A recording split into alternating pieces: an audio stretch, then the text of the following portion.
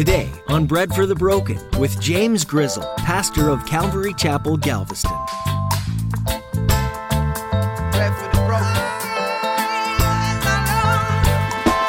It's not about the garment. It's not about the shadow. It's not about any of that stuff. It's just that faith kind of connection point. For her, it was like, I know Jesus can heal me.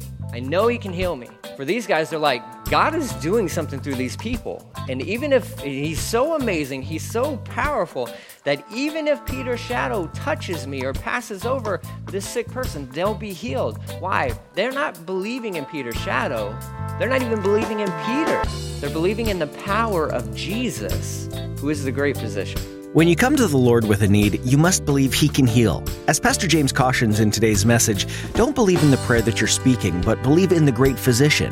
When Jesus' followers reached out to touch his garment for relief, they were believing in Jesus, not his garment. Your faith is made strong in the Lord, not by the rituals or songs or scripture you read.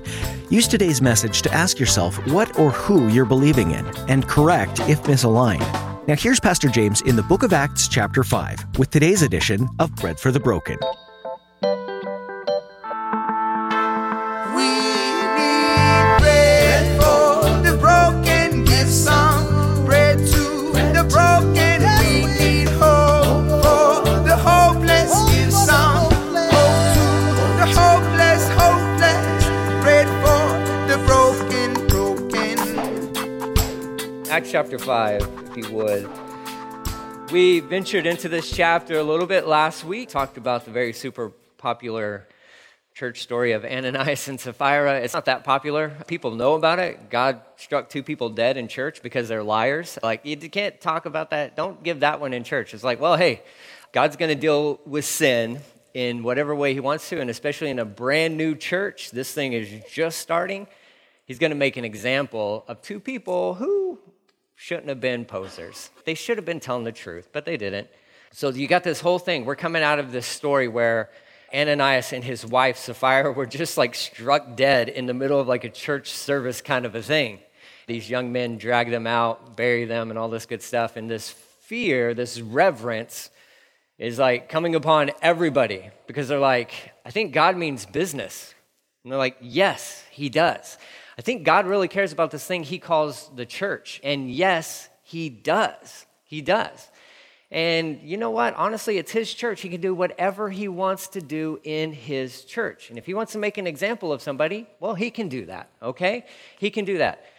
Hopefully the takeaway last week was, hey, you're still alive and breathing, so praise God for that, okay? Because you're no different than Ananias or Sapphira, and neither am I, right? We're still sinners. We're sinners. So praise God, he used them as an example, okay? So I believe they're probably believers. They're probably in heaven, and they'll have some stories or whatever. But listen, the complaint about the church being full of hypocrites, yeah, it is. Yeah, I mean, you want to follow Jesus, you want to live your life a certain way, and you struggle, at least tell me you're wrestling with sin, that you're not giving over to it. Well, guess what? Your life's not always going to be perfect. So if it makes me a hypocrite, then so be it. I am. But man, I'm a hypocrite who's in love with Jesus, and I would just want to be more and more like him each and every day, okay? I'm messed up. You're messed up. I sin. You sin. We all sin. There we go. There's a Savior. His name's Jesus. He showed up to fix that problem, okay? That's the church. That's like the real church. That's not, I don't know what this thing is where somehow church has turned into this, where the people who show up have it all figured out. Calvary Galveston's not about that, okay? We're not, because none of us have anything figured out, except for hopefully the one thing that's the most important thing is that Jesus is the Savior of the world, okay? Church is messy. It's messy. It is. Praise God for that. Praise God for that, because I'm not qualified to belong anywhere else in this world. I fit in with messiness, because my life is messy, all right? So praise God, there's a gracious God who understands who you are and understands who I am and is willing to take a chance on us, quote unquote, and say, I can do great things with you. I'm not qualified. Don't worry about that. Don't worry about that.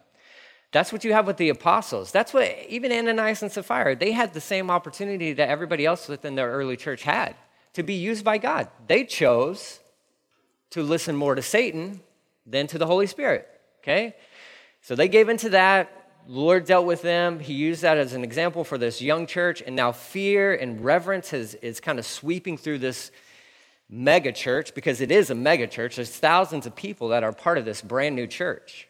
And so things are going to keep going, though. So you got persecution from outside. The enemy was going to use that to destroy this thing. That didn't work. So he's going to try to get into the church through Ananias and Sapphira and mess it up that way. That didn't work. So now the persecution is going to intensify even more so from the outside within the rest of this chapter. That's what we're going to see. But you know what? The church, unstoppable. The church is unstoppable. And I'll keep saying that. I'll keep reminding you of that because as messy as it may be, it is unstoppable. It's unstoppable.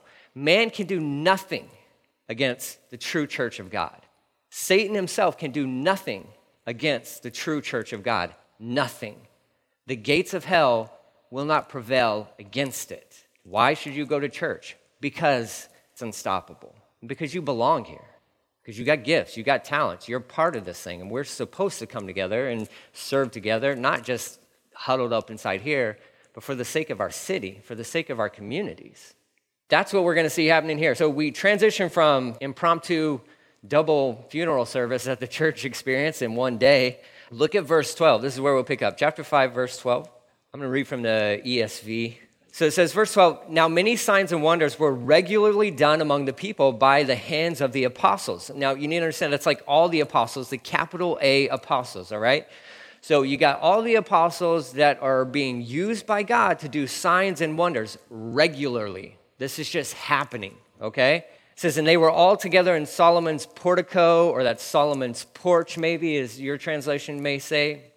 None of the rest dared to join them, verse 13, but the people held them in high esteem. So you got this like reverence that's going on, and there's two schools of thought on this verse. Does it mean that people are now afraid to join the church because of Ananias and Sapphira?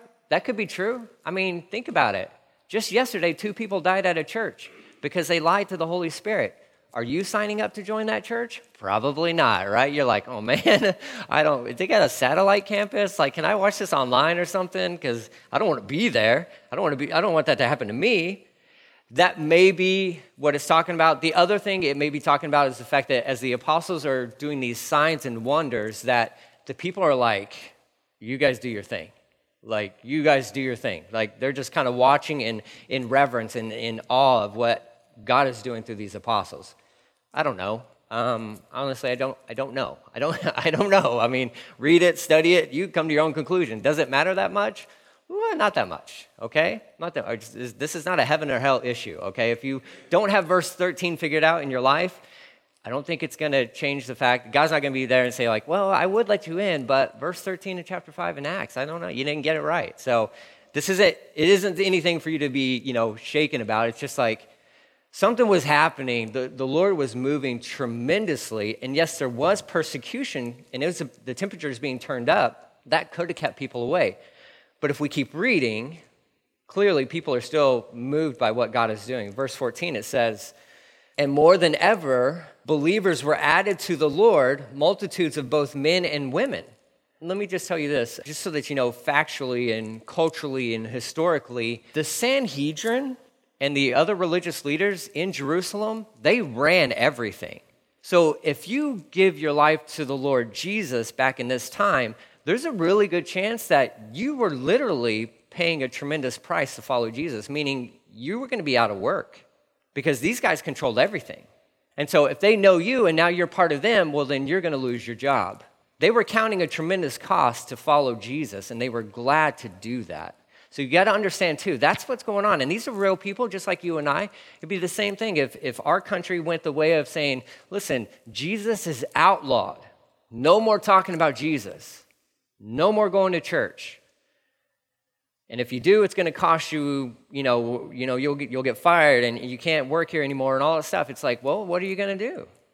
If you're honest, there would be a little bit of a hesitation within your heart and your mind being like, oh, man, I got bills to pay. I got kids I got to feed. So what do I do? So if I join that group, it really is going to cost me my job.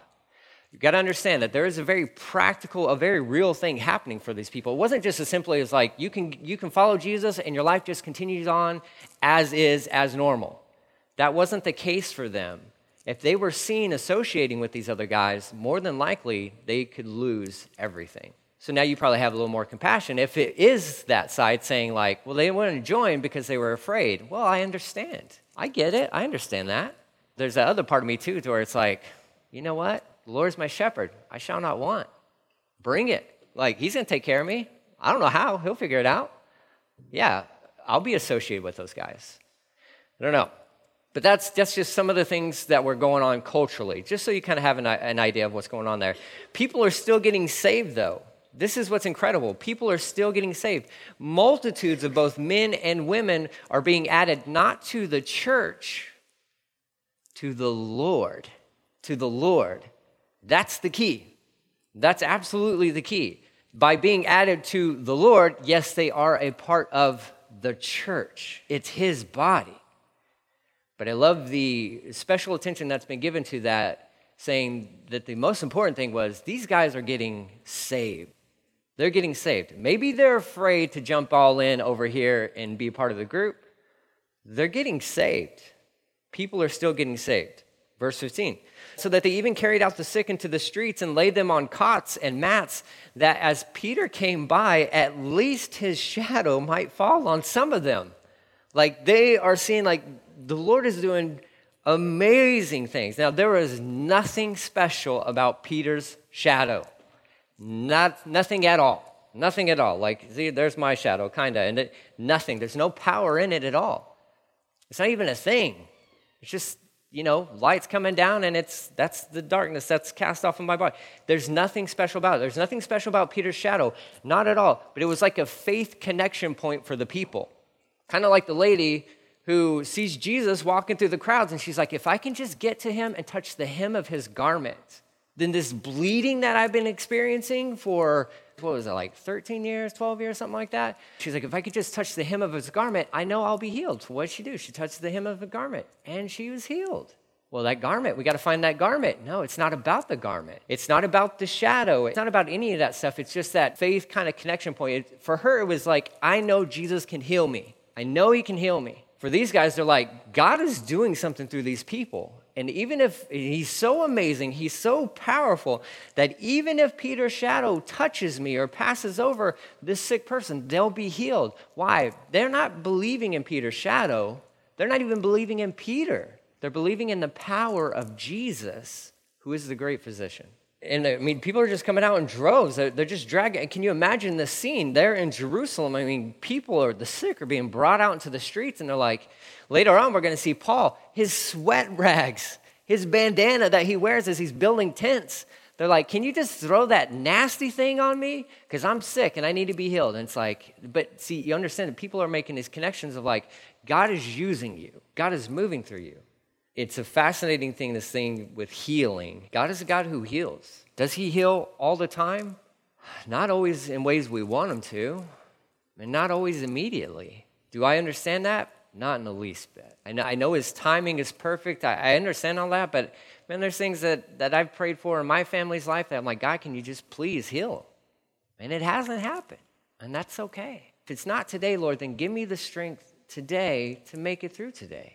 You have that. You have stories in your own families, and you have friends that have gone through tremendous things, difficult things, and watch people suffer and all this stuff, and you're like, God, I know you can heal them. Can you please just heal them? And sometimes that prayer is answered with a yes. Sometimes the healing doesn't come in this life. And I know that there's, healing and all that stuff in the next life to come and all that good stuff, but man, this is where I'm at today. This is where we're at today, and that's sometimes hard to think about and to deal with. If we're honest, it's like, God, I know you can. Please. My counsel to all of us, myself included, is we were singing songs about that. He is good. He is good. And my counsel would be just keep going to your Heavenly Father who loves you and who cares about you. Will he heal in that situation? I don't know. Can he? Absolutely. Absolutely. No doubt in my mind about that. But I would pray kind of along the same lines as Jesus in the Garden of Gethsemane, where he's like, you know what, Lord? Your will be done. Your will be done. And that's sometimes hard. That's hard. Because if you're anything like me, it's like, no. Healing now. Like, what do I got to do? What do I got to do? Just trust him. Just trust in the Lord. A lot of people were being healed at this point in time, and even in Jesus' ministry, not everybody was healed by Jesus. Yeah, I hope you understand that. And even during the apostles' time here, as God's using them during this point in time, not everyone was being healed. Now, multitudes, lots of people were being healed, but that's the resilience you want. That's the resilience these apostles have. They're being used by God, and it's really going to come down on these guys, but the Lord's using them, and people are getting healed, and they're wanting the shadow of Peter to fall on them, and for some of them, I guess it was working. Verse 16, it says, the people also gathered from the towns around Jerusalem, bringing the sick and those afflicted with unclean spirits, and they were all healed. I mean, they were all coming out and possessed by evil spirits, and people were just getting healed. It's amazing. It's incredible. You need to understand, too, this is almost in a contrast with, like, you got Ananias and Sapphira, this sad story where these people showed up, and they're like, no, listen, we sold this land. We're giving all the money to God and all this stuff. And then it turns out that they really didn't do that. And they weren't lying to Peter. They weren't lying to the church. They were lying to God about it, and they got taken out. And then, so you think like a story like that, bad headlines and bad press like that would just really start to crumble this thing. God's like, no, let me show you what I can do. Let me show you what my intent is for the church. And the church is what? To heal everybody? No. The church is there to bring hope to people by communicating the gospel, the fact that Jesus came and died on the cross for our sins and raised from the grave. That's the church. And that's what the church is doing in these people's lives. He's going to use these who are afflicted with unclean spirits and those who are sick, healing those just to demonstrate God is moving. He's moving. The sad reality is that sometimes we get so comfortable in life that we just don't need him anymore until we're like desperate. And now we're crying out to God and all that stuff. Listen, he's still on the move today. He's still on the move today. He's still working. He didn't say, well, I only had that for these apostles and all that good stuff. For the rest of you guys, I mean, good luck. No, it's not like that at all. You'll see, continue on throughout the word. He's still in the business of healing people. He's still in the business of doing all those things, okay? All right, so you think this is like, I mean, this is a good thing. People are getting healed. People are being set free from possession of evil spirits and all this. I mean, craziness. You would think that everybody is in the street celebrating the good things that God's doing. But that's not true. That's not true because, see, what's happening is God is instituting a new thing, and it's called the church. And part of the reason for doing that is because, well, the old guard doesn't want to do what they're supposed to do, okay? They're not doing what they're supposed to do. And this was part of God's plan all along. There was always going to be the church. However, before the church, he had entrusted to the nation of Israel and to certain individuals from the nation of Israel, you're supposed to be spiritual leaders. You're supposed to lead the nation. You're supposed to teach them the truth, point them to me. And they chose not to do those things. But the old guard, the old way of doing things is still around. And they're the ones who are still running the show. And now you got all these crazy people. They're not educated, right? They're fishermen. Now they were following this guy, Jesus, who we thought we killed, but we can't find his body anymore. And now they're causing all this problem for what? For us old guys who are stuck doing the same old thing that really you weren't supposed to, you missed it. Jesus himself showed up and he was like, hey, it's supposed to be about me, and you guys want to kill me. But now God is doing something new, and you guys know how it is. Not many people like change. Not many people. I love change. You can tell. We show up one Sunday, show up the next Sunday, chairs are probably going to be a little bit different, right? Because I'm just weird like that, right? I don't mind change at all. I'm okay with change. My wife hates change. She hates it. Drives her nuts, right? But I'm like, oh, yeah, let's change that. Let's change this. I've learned by now to consult with her before I make changes, to not do that. And then I begin to understand, like, oh, my wife doesn't work the way I work. Weird. She's totally wired differently. But I don't mind it. But you got these guys, the high priest, the Sanhedrin, the Sadducees, all these guys. Jesus has already been on the scene, and he's already kind of messed up their thing. These guys are continuing on with that pattern, and now they're messing it up for them. This is not how we do things. This is not the way it goes. So they're upset. Verse 17, it says, "But the high priest rose up, and all who were with him," that is the party of the Sadducees. Remember, those are the guys who don't believe in the resurrection of the dead. They don't believe in that at all. "And filled with jealousy, they arrested the apostles and put them in the public prison, in the jailhouse," okay?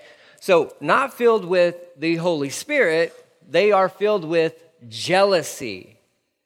So you got these guys who've been doing this the same way the whole time, not completely ignoring God while thinking they're doing great things for God. These new guys show up, they don't fit in the mold, and everybody's going to them. And now they're what? They're jealous. They're jealous.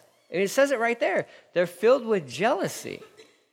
They already hate these guys. I mean, they've already arrested, Peter and John once before. Now they're going to arrest all the apostles. But their motivation is the fact that it's jealousy. It's consumed them. They don't know where to put this new thing because partly they're I'm assuming they're feeling somewhat left out because, wait, we're the religious leaders. We're not healing anybody. Well, you're supposed to have been. It wasn't like you couldn't. Go back and read the Old Testament. These guys knew this. They were supposed to be the ones helping out the lepers. They didn't want to go near the lepers. Jesus showed up and he's like, "Come here, lepers. I'll touch you. I'm not afraid of you." He was doing what they were supposed to have been doing all along. They were supposed to be helping the poor. They were supposed to be helping the sick. They were supposed to be teaching the word, and they stopped teaching the word. They began teaching tradition. They had their own word that they were going to teach based off of their guys that they admired, that they looked up to. It was extra things, extra biblical things that they began to say, you know what, we're going to teach from these things. Would they still teach from the Old Testament? Yes.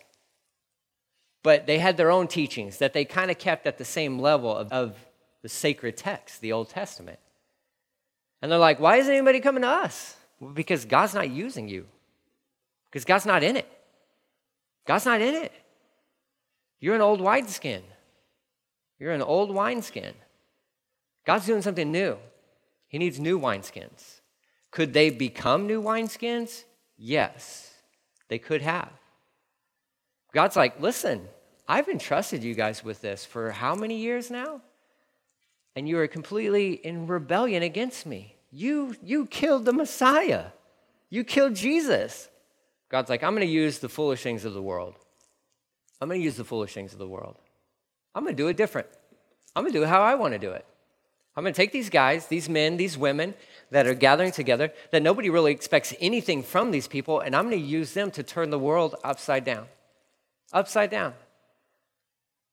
And these guys who are supposed to be the religious leaders are filled with jealousy, which leads to hatred. Please understand that. If you let jealousy be planted within your heart, I can guarantee you down the road, it will turn into hatred. It will turn into hatred. It does. It does. If that's a seed that you have planted in your heart, ask Jesus to uproot that thing and get it away from you because it's destructive and it will kill you. It'll absolutely take you out. Hope to the hopeless, bread for the broken.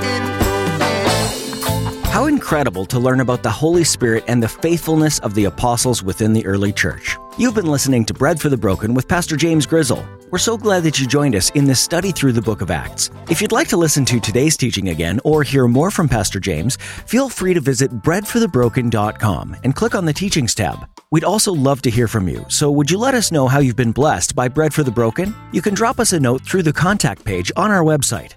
While you're visiting breadforthebroken.com, you'll also be able to learn more about the church behind this ministry, Calvary Chapel Galveston. If you're ever in the Galveston area, we would love to have you visit. So for directions, service times, and to learn more about us, just visit breadforthebroken.com. We hope to see you soon. Until then, we encourage you to read ahead and to begin to study the book of Acts on your own. Although it may seem unrelatable because it took place thousands of years ago, that couldn't be further from the truth. God is still living and active today, and His Spirit is present and seeking those who believe. And if you let Him, God can do incredibly powerful things through you for the kingdom. So the question we'll leave you with today is, will you say yes to what God is doing? And will you trust in Him to move today just as He did all of those years ago? There's still so much to learn from the book of Acts, but that's all the time we have for today. Join us again next time, right here on Bread for the Broken.